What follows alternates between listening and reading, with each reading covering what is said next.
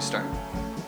Oh, we're started already. Hi, everybody. Welcome to Best Concordia, a new podcast happening here at Concordia University in Montreal, Quebec, Canada, in the Ethnography Lab. And I am your host, Johnny B., your hostess with the mostest. And I'm super excited because this is our first episode of the podcast. This is amazing. I'm so excited that we have finally got this off the ground, and I'm coming to you. I'm in your ear. This is amazing. So I just wanted to tell you a little bit about the podcast before we launch into the meat and potatoes here. So the podcast really came about. It's happening here in the Ethnography Lab in conjunction with them. It's myself and my two producers, Anne-Marie Turcotte and Chris Millett, and we are all students in the Sociology and Anthropology department here at Concordia. And really what we want to do with this podcast is really sort of, because it's in the ethnography, get a sense of ethnographers and grad students and their work. So in some way, we're trying to turn the lens back on ourselves and to shine a light on the people who are doing the research. So we are taking sort of a more human approach to academia and grad students and grad student life, kind of a backstage pass to student research. And really, what we're trying to do is demystify the ivory tower. We want this podcast to be fun. It's not stuffy. It's not uptight. It's just a good time and a casual chat about research and student life. So really how it's going to happen is this is going to be our first season, and what we're going to do is we're going to follow this group of people, this group of students, get to know them, find out about them and the work that they're doing, and really get a sense of their stories. So, and I also have ulterior motives myself personally. I feel like a bit of a noob. I'm a master's student here in the program, and part of my objective in coming to the sociology department here at Concordia was that I felt like my sort of knowledge around theory and just sort of academia in general was a little bit lacking. So the great thing about this podcast is that it's also going to be an educational journey for me as a researcher and as a student. So hopefully I will learn some things, and hopefully you will learn those things along with me. And really, it's meant to be fun. It's meant to be for anybody who's interested in this world and these topics, and hopefully we'll all learn a thing or two together. So, and we are recording here in the Ethnography Lab, and I just want to say you might hear some voices in the background. The Ethnography Lab, it's like a big open space. It's a gorgeous room, lots of windows, and there are people working collaboratively in here all the time. So there may be background noise because it's a hub, and there's activity and research and things happening all the time. So just if you hear something in the background, that's probably what you're hearing. And I might turn to my producers every now and then and say, hi, Anne-Marie, or hi, Chris, and you might hear them in the background too. So don't be alarmed if you hear them, because they're awesome too. So we want to get them involved in this. And if you want to participate, please reach out, comment, subscribe. We are on pretty much every social media channel you can imagine. We're on Instagram, Facebook, Twitter, YouTube, SoundCloud, iTunes. We're everywhere. It's Best Concordia, Best C, which, by the way, I just want to take a minute and explain the title of our podcast. It's kind of a nod to, if you are in academia or you've gone to university, you've probably received an email at some point that has been signed Best Blank, Best Chris Millett, Best Anne-Marie Turcotte, Best Concordia. It's how we sign our emails. It's so heartfelt. It's a really, yes, exactly. We're very earnest, heartfelt. We mean it. Best. We mean that best. But we do mean that best. And also, you could shorten it to Best, see, because this podcast, it's the best, see? So right now we're going to get cracking with our very first interview. I'm so excited. I have Ariana Solis and Elizabeth White, who are both PhD students here at Concordia. Ariana is a PhD student in the Social and Cultural Analysis program here. She's an environmental sociologist. And Elizabeth is in the interdisciplinary PhD, or HUMA. Is that correct? That is right. Yes. And what does HUMA stand for again? Humanities. Humanities. Mm-hmm. So it's an new interdisciplinary program, and she is a new PhD student in that program. Yes. Incoming. I start in September. Starting in September, which is super exciting. Mm-hmm. Congratulations Thank you. Being accepted into that program. Mm-hmm. So, and I have you both here because really I want to sort of like start off by talking about this place that we're doing this podcast in, this ethnography lab, which I just said, it's a beautiful, incredible space to be working in. So can you guys just tell me what your roles are or have been in the ethnography lab so far? Maybe Ariana, we'll start with you. Sure, yeah. So I was brought on last summer to start coordinating this. It was a vision that several faculty members had across several disciplines. So, for example, Craig Hetherington from anthropology and Bart Simon from sociology, or Halpin from sociology, but we also have professors involved from geography, political science, history, engineering, a range of disciplines came together and who do ethnography and who want to explore innovative ethnographic research. Right. So I was brought on as the first coordinator, which was a really exciting role for me because I'm kind of a methods nerd, as Anne-Marie and Chris know very well. And I like research methods as a way of exploring different forms of art-based research, and different ways of looking at social issues that are tricky to capture using conventional research methods. So different methods for exploring mobility and what have you. So it's been a really interesting way to talk about the process of doing ethnography. And so my role has really been to kind of help set things up. And luckily Liz was here to help take over for me, so I can start my fieldwork soon. Right. Yeah. Because you are going to Mexico to start doing your fieldwork. Exactly. So before we go further with the ethnography lab, I just want to ask you, because you're a methods nerd and you're into these cool ways of doing of approaching your work, are you doing sort of an inventive method for your fieldwork? Several inventive methods, actually, Yeah. yes. But definitely not neglecting what we typically know as the tradition of ethnography. So engaged participant observation, in-depth interviews are still very much a part of what I'll be doing. But yeah, I do want to explore several inventive methods, drawing from sensory methods, different object interviews, looking at the life history of objects. Mobile interviews, for example, or something I'm going to be working with. Mobile interviews, like you're moving and interviewing at the same time? Yeah. So I still have to figure out exactly how I'm going to do all of this, but yeah. Very cool. And do you feel like the ethnography lab is offering you support in terms of that stuff with your own work, or is it kind of...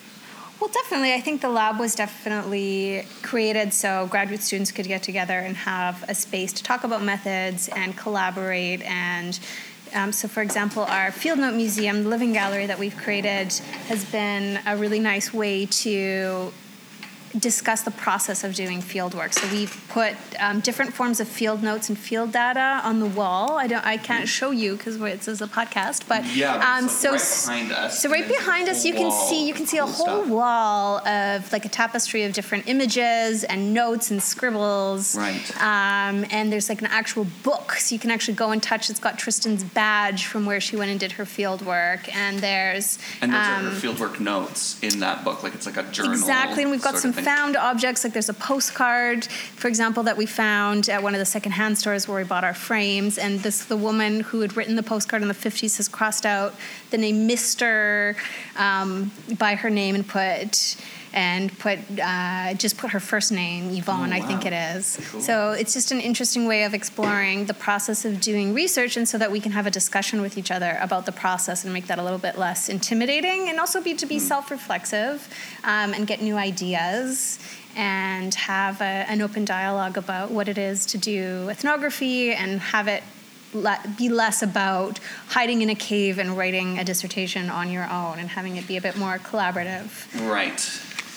And so this would be a good time maybe to ask you, so in terms of ethnography, I had to Wikipedia because I was I kind of know, but I don't really know, and I just want to know. And according to the website, they talk about participant observation being sort of a cornerstone, mixed qualitative data collection, so interviewing, I guess, is what that would be, and then, but also, you're saying, art, taking pictures, books, recordings, these are all potential parts of an ethnography. Would that be reasonable? Yeah, I think the beautiful thing about ethnography is it allows for a lot of mixing of different qualitative methods. Right. But definitely, the nuts and bolts of ethnography has always been engaged participant observation. Yeah. And writing, right? Writing and taking field notes. And I think we sometimes forget to talk about field notes and how important they are, but I think that that's definitely something we've tried to emphasize here is what are field notes, how can we talk about this more and analyze them in different ways. Right. And so also they're talking on the website about this being a site of interdisciplinary methodological thinking, and we've talked about, so there's like a whole bunch of departments who are involved in this, and Liz, your program is interdisciplinary. That's right, in that sense too. Can you talk a little bit about that program, because I'm curious about it? Okay, well, I'm not the authority on information about this program because I'm just coming in, but the HUMA program is one of the 2 interdisciplinary degree programs in the university. One is the individualized program, which can combine cross-faculty supervision. Okay. But the humanities program is an interdisciplinary program within the humanities specifically. Okay. And what drew you to the program? Like what? I did my master's in the anthropology of dance specifically. That's where I would situate myself, and kind of on the verge of performance studies, but I wouldn't call myself a performance studies scholar. Right. And I found that anthropology could only support me so much in the kind of methods that I wanted to take with presenting my research and the knowledge that I gathered from the field and the stories that I wanted to share. Right. Stories which were not just verbal stories, but were also musical stories and embodied danced gestures. Yes. And so this master's degree has certain requirements to be fulfilled, and it doesn't always allow for a lot of play, and especially because they're cutting down the number of pages that you're allowed to write, but then you're only really supposed to be writing this master's degree or a master's thesis. So it challenged me to really allow the audience to engage with what this field means. And I thought in the kind of things I want to pursue in the future, I need to go somewhere where there are other opportunities to play in the field and then bring that play back to the institution. And cool. And it seems like that is kind of what is happening in this lab too, that it's like offering people a place to play and experiment with things and then bring them back into their own work, right? Like, absolutely, yeah. Yeah, I love that. Definitely. I think we've had a lot of fun with that because sometimes you just get a little bit bogged down with your research, but you still want to explore some of the ideas you're dealing with theoretically. So, for example, like making this table, and it sounds like Adam, you're going to be interviewing Adam at some point, yes, who has been an integral part of this table and taught us all carpentry. And it was just this really fun, engaging experience for us all to come together and build a space that we could feel good about working together in. And the fact that we were all a part of the process, even some people just spent like half an hour doing a bit of sounding with us. And so we're all kind of a part of this table now. And I think that's what's made it a really cooperative workspace and very successful. The fact that we were all, and then Chris brought us to the Eco Depot, which is where we got a lot of the other things. A lot of things were, salvaged or from secondhand stores. And so, but the fact that we all collaborated on that, I think, has made it a really unique space where we all want to get together and talk about even reuse ethnographically or as a research method. Amazing. Yeah, and we should say that we are sitting and recording this at this gorgeous repurposed wood table, and this is the table that you're talking about that everybody had a part in creating. The very shiny table. The very shiny table. Yeah, I love that. It's really cool. So, so maybe you guys could talk a little bit about who can become a member here at the Ethnography Lab. Well, I think everyone is welcome when there are events and workshops. So there's a workshop coming up this Friday on, what's it called? Emotions and entanglements in the field. So to register, hold on, let me make sure please contact... you have to say that again because I want to make sure I get it right. Oh, yeah. Emotion. Can we cut that? Can we sing it? In the field? Emotions yes. and entanglements in the field. Scooby-Dooby-Doo. Can you ask us again about... Love it. But what is it called? Sorry, what's the proper name of it? Emotions and entanglements in the field. That is what it is. Okay, great. And it's a workshop here? That's right, yeah. Okay. So everyone is welcome to come to that. please contact Elizabeth if you would like to join us for that workshop. Graduate students, we have graduate students involved, again, from a range of different disciplines. Yeah. And I particularly love connecting with some of the interdisciplinary grad students we don't normally get to see. So, for example, Adam is involved in a lot of philosophy. Right.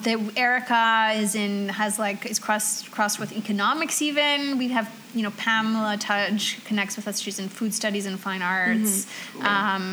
Jessica, for example, is in creative arts therapies. So we have a range of interdisciplinary students. That's amazing. So definitely grad students, especially for, some people call the indie program, the independent program, the loneliness program. So we especially want to reach out to those students who also, because it's just a really nice space to come and work. Absolutely. So we definitely welcome all graduate students. There's a lot of us from sociology, anthropology, but from other departments as well. Amazing. Yeah, and I mean, like, the indie program, you can joke that it's the lonely program, but, like, they all can have the potential to be lonely programs. It's true. Sometimes, true. right? Which is something. Point. I wanted to make a point around that exactly because I feel like we can also be isolated in the drudgery of a particular project, like writing your dissertation or your master's thesis, and doing the editing in a lit review, but then coming together across disciplines or within disciplines on a different project brings a lot of momentum and inspiration back into your body, and that carries back into the work that you're doing. So you take some time out of your day or out of your week to participate in something that really jazzes you. Right. And there's a feedback loop there. Absolutely. And it really, really helps with the other work that we have to do that feels alone. And also because we're doing a lot of that lonely work with other people here. Yes. And we're all kind of like commiserating, and but then together. trying not to. Yeah, exactly. Yeah. Mm-hmm. Well, and this is why I was saying, like, the ethnography lab, maybe I didn't articulate it well, but that the ethnography lab would support your methods and your work, because even doing a project that seemingly is unrelated, like you say, but that you're excited about, that there is that feedback loop. It transfers back into your own work, and you can sort of like use that excitement and channel it into your own projects, which is like, I think, a really valuable and amazing offshoot of the work that you guys are doing in the lab here. So hooray for that. Yeah, generally I think it's very energizing, and even some of so I'm sure you'll be meeting with I call them the truckers, but they actually have a really great name, which is 18-Wheeled Ethnography. So I'm sure you'll be meeting with them and with the Cabot Square group and all of the working groups. But just to say that, the concern was always, how are you people going to find time to do these extra projects when they have their regular theses? But I think everyone has found it to be really energizing, so that's nice. Cool. Okay, and so you mentioned the groups. So what's the deal with all of these groups in the ethnography lab? Right. So the idea at the beginning was to have small working groups that can have small mini ethnographic projects that they carry out, and that are also a form of engaging with the community, the wider community. Right. Great. And just seeing what ethnography has to offer in terms of, for example, looking at compost, which is a project we've talked a lot about doing. So there's a lot of research on compost. So what other textures or perspectives can ethnography offer that aren't being explored in the dominant research paradigms, or might not be captured by all the quantitative data about waste? Right.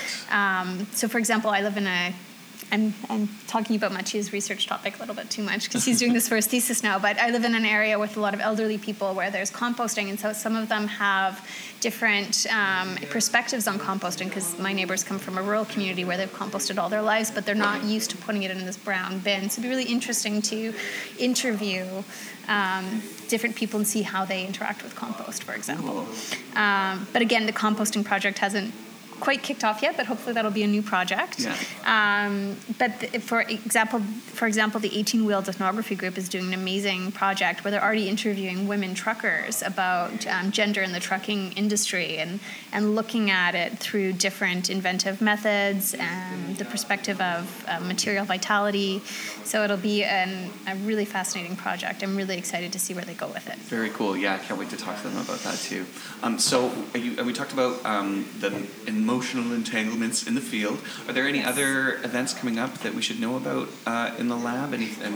Well, actually, this summer in June is the International Visual Sociology Association. One of the professors who works with us from the Department of Education, Maria Carolina, is one of the organizers. And so we are going to be hosting a whole panel in the lab, and which we're very excited about. And we've got a series of presentations about making ethnography and remaking ethnography. So we're going to talk about the making of this table, for example, about the making of our living gallery, and this whole process of being honest about the process of making field notes and looking for more feedback throughout that process.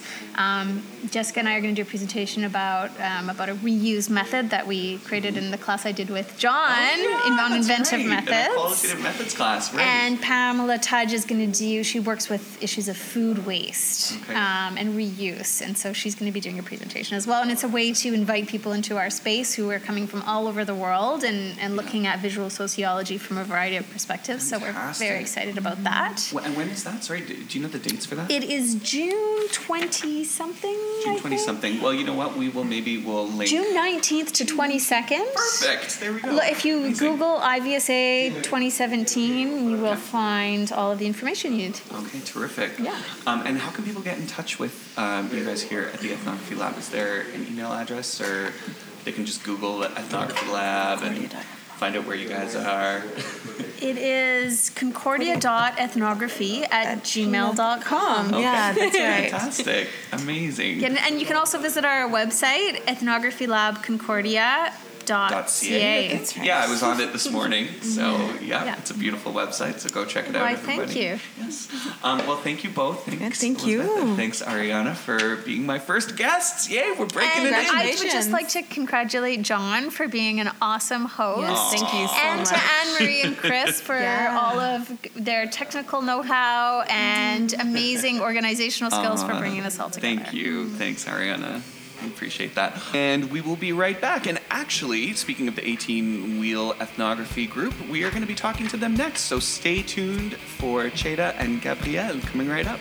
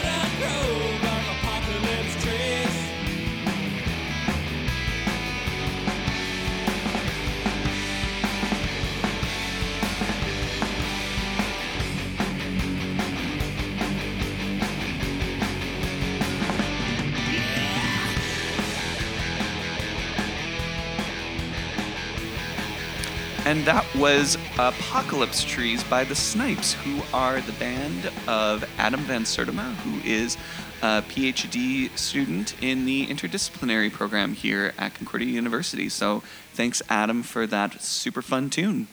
And coming up next, I will be talking to one of the research groups here at the Ethnography Lab, the 18-wheeler trucking group, so stay tuned for that.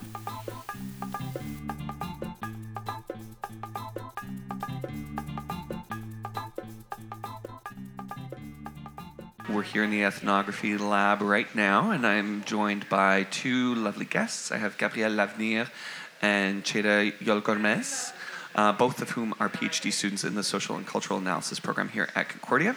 Gabrielle looks at silver gamers, or older people who play video games, and the intersection of aging and play. And Cheda is looking at, well, previously, now tell me if I'm right, looked at development of common sense in virtual worlds, and specifically World of Warcraft, right? True, yeah. I want to hear more about that. Yeah. And then now looking at questions of machine agency in the context of artificial intelligence labs. And both of them are part of the trucking research group here at the ethnography lab. So welcome, you guys. Hi. Hi. Thanks Thank for being you. here. Thanks for having us. Yeah. So tell me a little bit about this trucking research group. What's it all about? So I guess it all started when we had these ethnography lab meetings that were just about, hey, let's get these people together and hope that people do work along. Mm-hmm. And we made a group who were interested in technology and questions around surveillance. And Adam brought up this idea of trucking research, like doing research on truckers, because trucking culture is like a really interesting one, highly masculinized and highly understudied too, really, like in terms of like having an in-depth context into what is happening in the culture. So that was like an interesting question, and we sort of felt like that was distant enough from our thesis topics to keep us, occupied and like, healthy and sane. Yeah. So we just jumped in. Fabulous. And I don't have much to add to our principal investigator's work. I feel Oh, wait, really... so Cheda, you're the principal investigator on this project? Yeah, that's... Okay. Yeah, So that's you're... basically a name, but like, yeah, I'm just trying to keep everyone coordinated, but Right. like we're all sharing the work that we have to do, and it's a great teamwork too. I was always skeptical about having teamworks really, but luckily I have the best teammates ever. We are like sharing everything and like doing everything properly. No one is getting bogged down or just getting dragged or anything. Nice. So it's really great. It's really nice to be with people who are responsible. Ethnography lab is turning out to be, I don't know, a jewel maybe? Yeah, it seems like it for sure. So who are the other people on the team besides the two of you? Adam Van Sortiva Yeah. and Carmen Lamoth. Okay. Is that true? I don't know her I last suck name. at names. Yeah. Sorry. I think that's true though. Yeah. Sounds right. Yeah, cool. Okay, cool. And so was it important for you guys to like come up with a project where it was far away from the work that you're doing in your... Yes, and we've had not problems with it, but we've been working on the ethics application, and it came back to us with a big note saying, whose thesis topic is this? You have to make it clear. And we're like, it's no one's thesis. We're just like working on this for fun. And we got a lot of unconvinced notes about, okay, who are you really working for? Oh, so Yeah. they knew that you were working for the ethnography lab. Yep, it was written down and everything, but they still were a bit wary of, like, they must not be used to people really working on random projects for fun. Right. And it was quite fun to try to explain in the notes, no, it's no one's, no, we're being irresponsible and not working on our thesis, we swear. It's our thing. Yeah. Yep. Huh, isn't that funny? Those ethics people. It's No. strange. Yeah. Stops being funny after a while, but yeah. Yeah, it's true. So have you only had to do one round of revisions on it? Because you Well, have ethics approval now, right? No. No, we're still waiting We're on like Still waiting. stalling with the people who we want to interview, being like, Yeah. we're sorry, but we have. And plus, neither of us have ever worked with ethics application thingy. Yeah, it's not that much of a deal in Europe. I mean, No. if you are working with really groups who are vulnerable, yeah, you have to go through ethics. But if you're working with regular humans, that's not a problem. Not irregular Usually, humans, yeah, I yeah. know. Right, and I can imagine for a project like this that there would be like a really high risk of your participants, or I can't imagine that there would be risk to your participants in a project. Like we have trouble Like this. finding them. We have to fill in the blanks, and they ask us to give risk, and we're like, we don't know. Like, Yeah. Maybe they will be sad. Maybe they won't like us, but that's as risky as it gets. And so it's Yeah. a weird exercise when you've never done it before. Yeah, that Yeah. too. To write 17 pages on the subject of. I mean, it's good to have this kind of space to reflect on the, subject-object kind of relationship where you kind of get entangled with the potential participants in a theoretical realm. But other than that, it's just a bit of a drag, especially when you're not working with exciting populations, really. Right. And So who are these participants? Like, do you know a bunch of truckers? we're looking for truckers. Yeah, We've if been- you we've know, been if scoring- anyone knows truckers, let us know, Calling out for truckers. Yep. please. Well, basically we know truckers, but we don't know women truckers, and we actually wanted to focus on women truckers. Right. Because they're making only 3% of the trucker workforce right now in Canada, so they're rare. Yeah. So it's hard to get across people, but luckily we have had some connections, and Gabrielle Okay. can maybe. Oh, yeah, like Anne-Marie, who's sitting right there behind the camera. Hi, Anne-Marie. Knows someone from, was it elementary school? How far? Yeah. Who is a trucker and a Oh, woman. you know somebody. So, yep. Amazing. So there's one person. There's Yeah. one person. Yeah. And then we got a phone call a couple days ago. Exactly. Like we put up ads at a trucker, trucking company, and then this woman called us and she said she's really passionate about driving and she's really passionate about her job.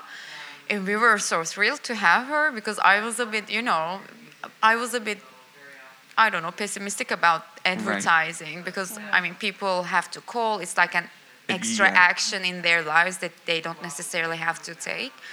But this woman did, and it's I'm super excited to get the ethics form and get to feel. Like I keep having to send emails like, we Yeah. don't have it yet. I'm really sorry. Can we push it back another week? Yeah. So wait, Sad. how did you put up one of the posters in at a trucking company? Is that how that worked? Yes. And then she called. That's yeah. amazing. Yeah. Basically, we actually wanted to put ads in truck stops. Yeah. Because that's basically a socialization space, Right.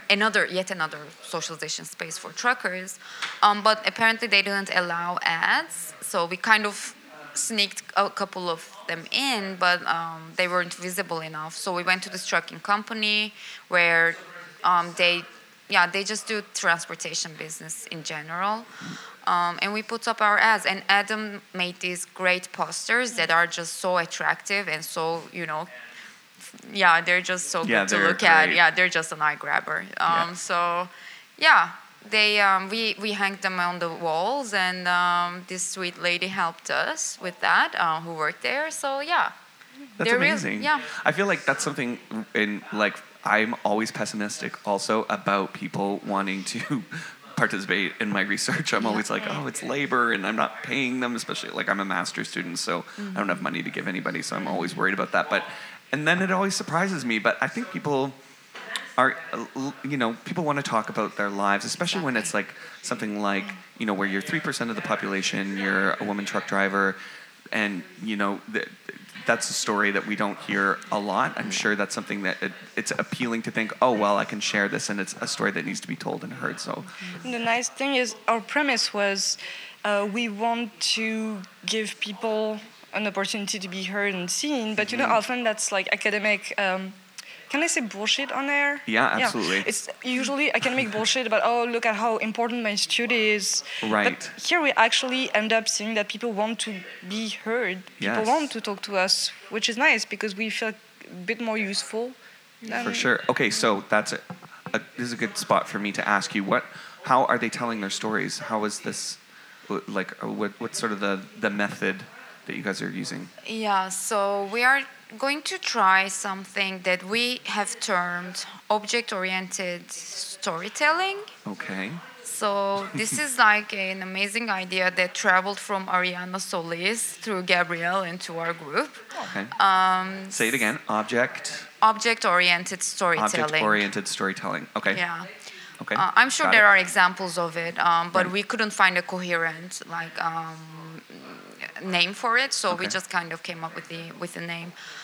But what it's about is basically we are asking the participants to bring an object with them to the interview, and we will ask them to talk about the object and come up with the stories behind the object, and sort of use the object as a centerpiece where they can develop their narrative. Right. And what we're trying to do is we're trying to tie in the discourse with the matter, Okay. and we're trying to close that gap between materiality and the linguistic part. Right. In this sense, so yeah, but of course, like, we're gonna try it. We'll see how it works out, and we will be back with a workshop on how to do it, and if it is like, should people, watch out for stuff when Yeah. they're doing it, when they're conducting it. But it's like a really, really exciting opportunity. And it's one of the Absolutely. good things about EthnoLab too, right? I mean, coming up with these experimental methods. Yes. It's really, really exciting. It's super exciting. I love it.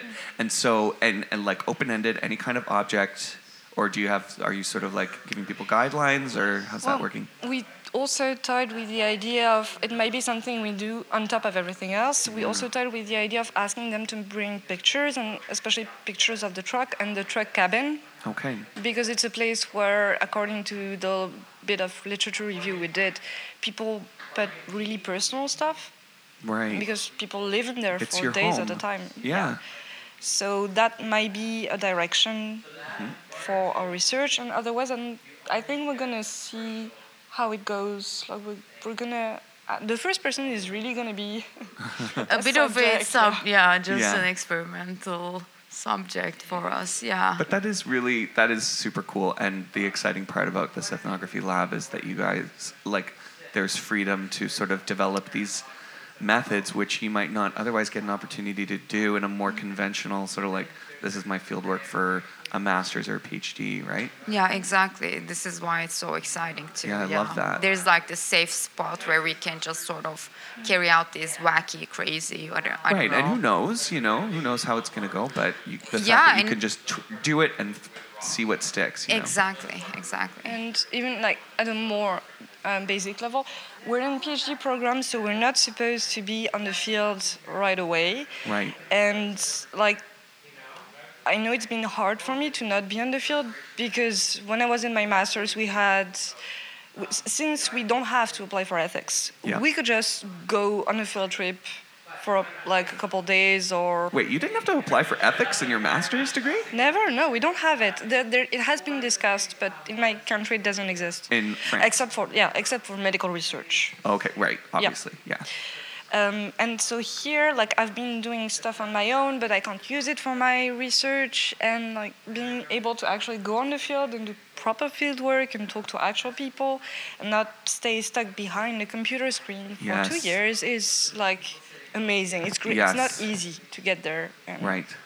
Yeah, because it can be isolating Oh, in academia, right? Yeah. So- It's a place to be isolated, indeed. together. Next to each Together, other. next to Yep. each other. True. Yeah, fantastic. So you can come back then when you've done this field work and plug the workshop and tell us all about it. We would love to have you. Yeah, that's the Again. basic idea. Yeah. And so is there going to be like a visual component with these objects, or is it just going to be part of the interview process? Have you thought about that? Well, we are going to take pictures of the object too, yeah. And like object is going to be, like I said, like the centerpiece of the conversation or like the interview. So yeah, we're going to have that. Like we're going to tap into the materiality of it, visually mainly, of course, and narratively too. So yeah, but now, of course, now we are kind of switching into deliverables. That what will come out from this research is we will try to make reports that are highly accessible to regular audiences. We are not only going to make a highly academic report of it and Right. just publish it in the journals where only scholars will read. Yeah. We are trying to create avenues where maybe these subjects could also find other could maybe utilize these tools to, I don't know, construct their own communities, find Right. places where they can connect with each other. So in that sense, yeah, there's going to be like, we are going to rely highly on visuals and sound too, perhaps. And we are thinking Sound of, in what way? Sound? it's a bit up in the air. We Yeah. don't know. That's also the nice thing about that kind of relatively quick field work is that in many circumstances we're pushed to put a lot of theory into whatever we're doing on the field. Right. And the nice thing about what we're doing is we can skip that whole overthinking part. Yeah. Like that's I know it's also my the academic tradition of the place I studied in before. Sure. But it's also refreshing to not have to read tons of books about how you're supposed to ask questions to people. Like we all have some Right. kind of experience with ethnography, and Right, we just of want course. to go and trust the people we're talking to and working with. Because I think we all think that they're gonna have better ideas than we could Can- ever yeah. hope to have. Exactly. True. So- Yeah. Well, yeah. I mean, we don't have to like we are going to make analysis of course our findings. Yeah. But this is more of an avenue where we will focus more on how to bring this the voice of the subject more integrated into the research. Right. It sounds pretty collaborative in Yeah. terms of you as researchers and your Yeah. and your participants. Exactly. That's it. Yeah. That's one of the aims of this project too. So then, what do you sort of know coming into this? Like, I mean, like about truck drivers, like in terms of like what's already out there. Is there much? Is there like? Is it all about men? I would assume so. Well, there is much about there actually. It's not that few, but like, but of course, like usually not. The studies have focused on the on being more descriptive of the field, and of course, usually focused on the male truck drivers Right. because they're more accessible and they make the majority and they make the hegemonic voice of the crowd. Yeah. For women truck drivers, there is research on that. I mean, but still, it's not. I mean, the research aren't that much elaborate Yeah. on the subject, and usually a bit more market driven too, actually, because In what way do you mean? because women truck drivers are like I said, like they're a minority in the field. They are actually now becoming the target group for diversification of the trucker workforce. Okay. So there are a lot of associations for women truck drivers that are focusing on like HR, like improving HR capacities. Right. So they're making research into how to, how they can invite more women truck drivers into the workforce. Gotcha. And in that sense, it's market driven. Yeah. And even in the like when you look at stuff about the default trucker, which is a man, it's also very market or at least policy driven because it's a field that has had so much trouble. Like the reforms of the trucking industry are really hard to implement, Right. and it's a mess. The working conditions are awful. So most of the papers and books about truckers are about how terrible their work Working life is, conditions, yeah. and it's targeted towards policymakers. It often lists suggestions and like stuff that could be done to improve a bit the lot of the truck Right. drivers. So you guys are sort of forging new territory with this because it's about the experiences and lives of truckers on the road, just not strictly the working conditions or those market aspects, but you want to know sort of the larger context of what their lives are like. Is that fair? Yeah, true. Yeah. Well, If that's what that's- ethnography is about too, right? I mean, getting Right. the more, the nuances, the more subtleties of Yeah. the field. But yeah, And like you said, like it's often very descriptive, and those studies are scattered over a number of countries and moments in history. So the Right. challenge is to make it not only like a portrait of tracking in Canada in 2017. It's to give some sort of vibe of an atmosphere. It's almost literary in that sense. Right. Because otherwise we can spend like pages explaining how the wages work and what the laws are, and that's not what we want to do. No, because it's done. Like it's been done before. Yeah. And you can And we do want it to do like- something else. Yeah. So that's the focus on stories and objects rather Exactly. than a portrait of the field. Yeah. I love it. Yeah. Okay, well, this is another good segue because I wanted to ask you both, moving away from your project. So we're in the ethnography lab right now, and one of the questions Anne-Marie and our other producer, Chris, and I have been having is, what is the ethnography lab? And for me, too, what is ethnography? I Wikipedia'd it the other day because I was like, I need to have somebody explain this to me really simply. But I'm curious what your ideas about that are. You're asking what ethnography is, or Uh-huh. okay, and next you're gonna ask us what the difference between sociology and anthropology is. Maybe. I'm out. Okay, you can take this. Well, you alluded to it, Jada. but like, yeah, I mean, this is a question that I've been having for like the last couple of years too, because my master's project was also like an ethnography project, but I'm not so sure what ethnography really means. But this is what happens when you just get so much involvement with a term, I think, right? They just lose their meaning. Maybe this is a blockage that we're having here. But for me, I think ethnography means, ethnography is probably an amalgam of different practices of data gathering Okay. that involve active participation of the researcher into the field that they're observing. And so, yeah, that would basically be it. And of course, writing it up is also like a huge part of ethnography, Yes. like how you write, how you integrate your experiences. So there's like this phenomenological dimension to it that requires articulation, I think. Yeah. Gabrielle, do you want to take a stab at it? I mean, Yeah. I think that sounded like a really great answer to me. Yeah. Wow, nice. okay. Thank you. Wow. Yeah. I think I got it. Like, you know what ethnography is. That's Cool. clear to me. That's why Okay, I'm good to not. know. Yeah, I'm not gonna answer what is ethnography because you just did amazingly, and I know like ethnography to me is kind of a different thing because I have this allergy to theory. Like I'm really suspicious of lots of stuff that has big words in it. Right. Which can be traced back to my personal history with philosophy, I guess, but that's another subject. What I like about the fact that it's really hard to define ethnography is precisely it escapes definition. You just know when you're doing it. Right. It's like love.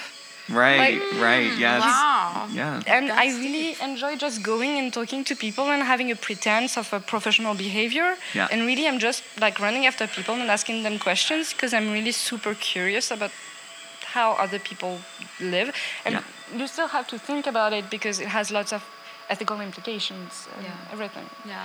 But just spontaneously, it's just talking to people and recording it so that you can remember it better afterwards. And then you also get paid sometimes to do it, which is nice. That's the holy grail. Yeah. And also, it's useless. Like in the big scheme of things, it's useful. But mostly, you're not coming with questions that you would ask at a job interview. You're not asking people. You're just hoping for the most random things to come up, for nice, funny anecdotes and stories. And I love the contrast between what you actually do when you're an ethnographer and what, like, say, a journalist does. Yeah. Because they do something really useful, which is get answers to specific questions that everybody's wondering about. Right. We don't. We're just random, not even storytellers. We're just random people throwing microphones. It's nice. It's useless. Yeah, hoping for that magic to kind of like Yeah. materialize in the field. Cool. I would like to hear about your own research, because we talked about that a little bit. We talked about sort of if you want to just do a little plug for what you guys are up to. I know that you're doing stuff about artificial intelligence, an agency with machines, right? Which is interesting to me. I'm curious if that fits in the world of this debate around structure versus agency that we often have in the social sciences. Yeah, I know. Like, can machines carve out their own agency even though they've been programmed by humans to do certain things? Well, Is that the I mean, fear? right now I'm in the This is a difficult one because like I'm a first year PhD and I'm like I have no idea what I'm doing right Right. now. Yeah. Hey. But Preach. basically, It doesn't get better. yeah.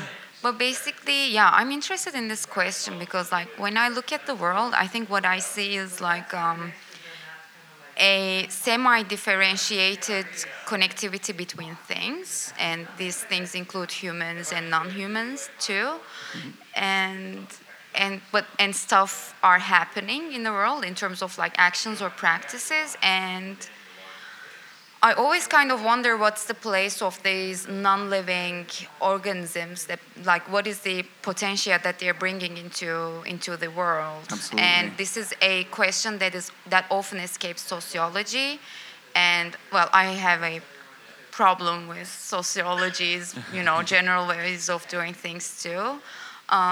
So for me, the basic idea is to move beyond this human subject that has been the central focus for sociology for a long time, like you said, like the structure agency kind of dilemma, right? And sort of move away from that and come up with new possibilities to think about and talk about whatever is happening around under the domain of what we call social, or like social natural, or like the material plane that we are sort of enmeshed in. Mm-hmm. And in this sense, like of course, like the language already makes itself obvious. I'm a bit, following Latour, okay, in his actor network theory, and okay. So I think that if sociology focuses more on these non-human actors and try to problematize what agency means by taking their focus on these actants, I think maybe sociology can move beyond these age-old dilemmas and dualisms that have been basically poisoning it for the longest time now. Right. So yeah, that's like my ethical project, maybe, like saving sociology, which sounds like really narcissistic, like who am I to save sociology? But maybe the idea of sociology that I have, and I want to just make it a bit more capable, and I think that's it. For once, it would be a sociologist who saves sociology, which is a nice change. But I think most sociologists try that and fail. So, I think I'm probably down that path. So, my hopes aren't up. It's just just a quest. Yeah. Just an adventure. Yeah. Great. Do you want to talk about your research a little bit, Gabrielle? You don't have to. I'm not going to force you. That's like a tricky question to ask a PhD student. Of course, I want to talk You're about right. It's maybe not. It's kind of an ambush question a little bit, but I don't know. Well, what are you doing these days in your PhD? Okay, I'm gonna switch back to the first question. Okay. Because the second one is one I really don't want to answer right now. Okay. Yeah. Fair enough. But so I'm working. I did my master's on the same subject. It was in ethnography. It was in a workshop in a cultural center in Paris. Yeah. I was tailored for people over 60 to come and try different video games. Yeah. It really was. My master's thesis was really close to the field, and now I'm trying to expand a little bit. And I guess my focus are the discrepancies between the discourses on silver gamers, especially in the media, like in the press and on television and online. You have is there like a really dominant discourse that's sort of that? What is it? It's something about how first it's really cute that older people would play video games, which is infuriating, and then it's about how it's good for them because then they're more healthy, and then they can spend time with the grandkids, and then they can consume more, and then it's how video games make older people better for society. And not only is that really interesting in a neoliberal context, because you can see how the imperative to be productive goes into every single corner, including aging and play, which are two things that are traditionally really away from the imperative of productivity. And also, you get to see how different discourses and practices are, which is one of the things I really enjoy about sociology. It's not only do you not trust discourses, but you get the chance to see how they apply or do not apply to people's lives. you get to see the heterogeneity of people over 60 who play games, like you have all kinds of profiles. Yep. And also I want to see, and that's kind of the third point and where discourses and practices intersect, kind of want to see how older adults who play video games react to that discourse. If they embrace it, resist it, refuse to admit they're playing video games, are hiding it from people around them. It's something that's been documented. Like when you're over 60 and you play the Game Boy, you tend to hide it in your Right. toilets because you don't want anyone else to see it. Because, yeah.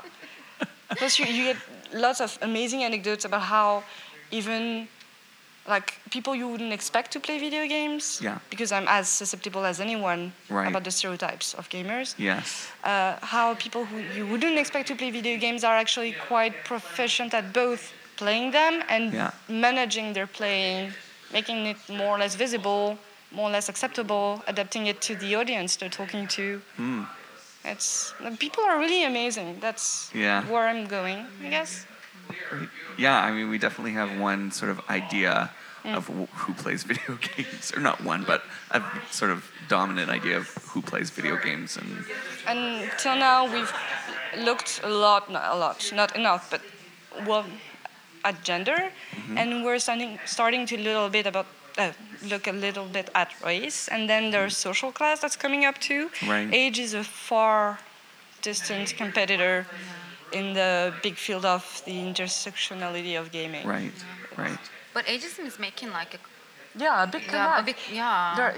There's money for research on age. Great. But the problem is neoliberalism. Yay. all the but they want me to say that gaming is amazing for older people, and I'm saying that no, and anyway nobody cares. Yeah. So I'm not sure how I'm gonna get the monies. That's true. Yep. Maybe My it's integrity always is being a trick. threatened. Yeah. You just give them the keywords and hope that they don't look over the abstract details. Right. Yeah. Give me all the money. Yep. All right, well, thank you, you guys. I think we can wrap it up here. And thanks so much. It's been really great because, we're trying to figure out this whole ethnography lab thing, and hearing about your project, I think just hearing about it has given me a greater sense of what is happening in this lab. So thanks so much for sharing that with me. It's great. Thank you for having us. This is great. Yeah. Yeah. So, thank you. That was Gabrielle Lavenir and Cheda Yolgormez talking to us about the Trucking Research Group. Thank you so much for that.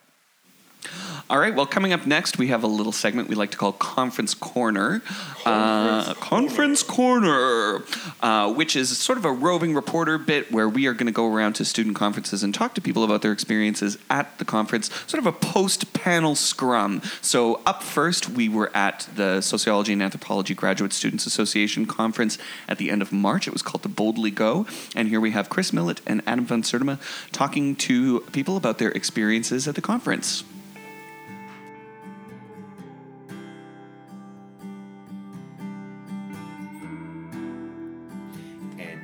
Sandra from the sociology department, and we're just wondering if you had a few thoughts on the talk on space law and Mars exploration that is the keynote address of the SAGSA conference.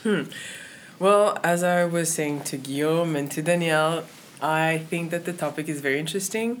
I think it's a needed one, and the fact that we are thinking about it as sociologists and anthropologists is also, I think, a demonstration that we're not only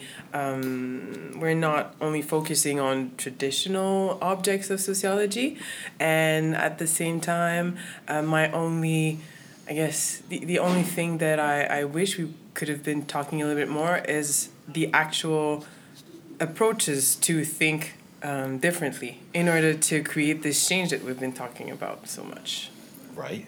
And we also have Guillaume here from the PhD program. Would you like to chime in as well on this? Sure. Well, I agree with what Sandra just said, but I think as I was saying earlier, I think it's very the discussion on these topics is often very limited, is limited to a very select number of people. Yes. Mostly men from STEM disciplines, science, technology, engineering disciplines, and it's extremely important to broaden this discussion and include critical perspectives. To make sure that those who think about these things are not only the people who dream about exploring space and exploring other planets, which might be a very fulfilling and interesting dream, but we also have to include the perspectives of those who are more afraid or frightened by this perspective. Different perspectives. No, that I agree with what he's saying. Yes. I suppose that to some degree that is the point of this conference. I know I'm moderating a panel on gender and feminism this afternoon that I'm hoping is going to kind of blow up some of the framing around the discussion. That's it's actually still happening right now. We're in the interview room. It's always happening. It's always Hi, and so what's your name? James. James? What did you think of the conference? What did you think of the panel we just saw? I thought it was great. I thought it's really like a modern talk. So really, where does humanity's fate lie in the future, which I thought was super interesting. Most of the stuff I go to on campus is more about like the present, like sustainability, what can we do now, or stuff in the past, so let's say like history of colonization and all that. So it's very interesting looking into the future for a change. Fantastic. And how does this relate to your own research? Well, it doesn't relate to anything I'm doing right now, but I think just after this conference is something I would like to do in the future.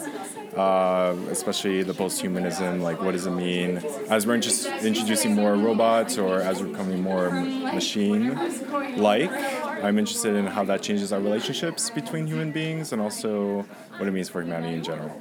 Can I give your name? Yeah, my name's Demi. Hi, Demi. What's your take on the panel that you just did? It's really hard to imagine the future. And whatever we will imagine, will probably not happen. Something else will happen. And we need backup. And so the reason why I said applied anthropology is really important, it's not just applied anthropology, it's applied social sciences. And we need to work together as a team in order to figure out what the people want, what works, what doesn't work, and to have all the information in front of us to properly assess where are we going next. And it can't be coming just from the business side. It can't just be coming from laws. It can't just be coming from Elon Musk, because they're missing all these important things that we are able to pay attention to that they often miss out on.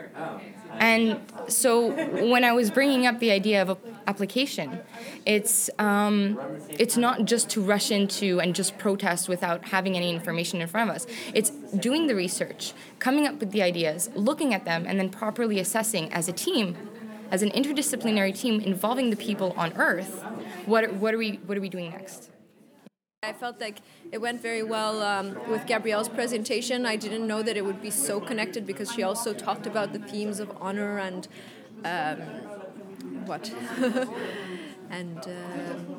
exchange of women specifically, which I thought was very interesting. So, yeah, and I wasn't sure I would be able to respond to questions, but I'm glad most of them were directed towards Gabrielle. But I hopefully was able to answer questions well enough for people. Yeah.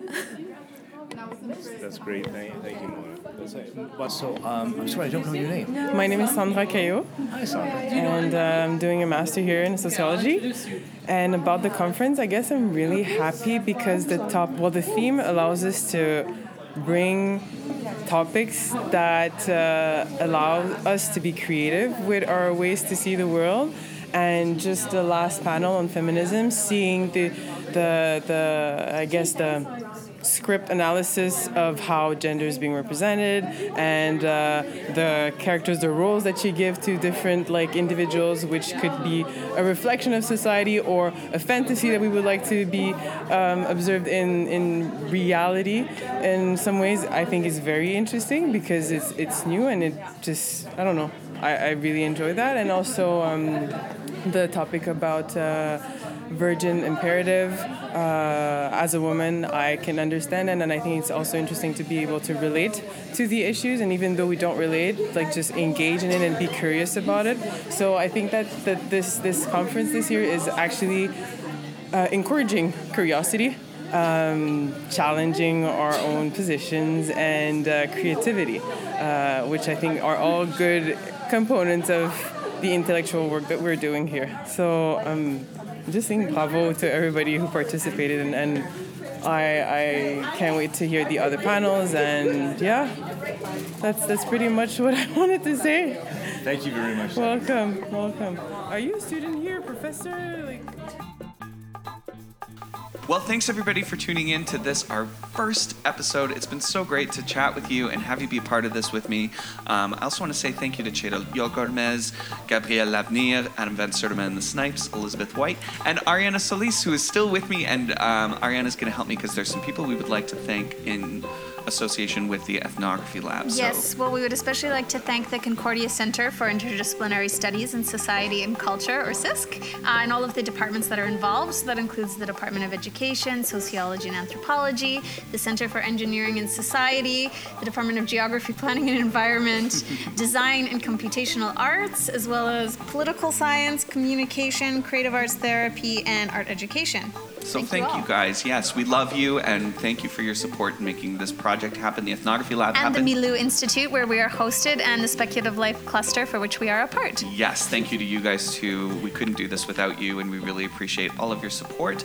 I'm joined here, as always, with Chris Millett and Anne-Marie Turcotte, and I am Johnny B. Say goodbye, everybody. I'm Johnny B, and thank you for listening to our first episode of Best Concordia. We will see you next time. Bye. Bye.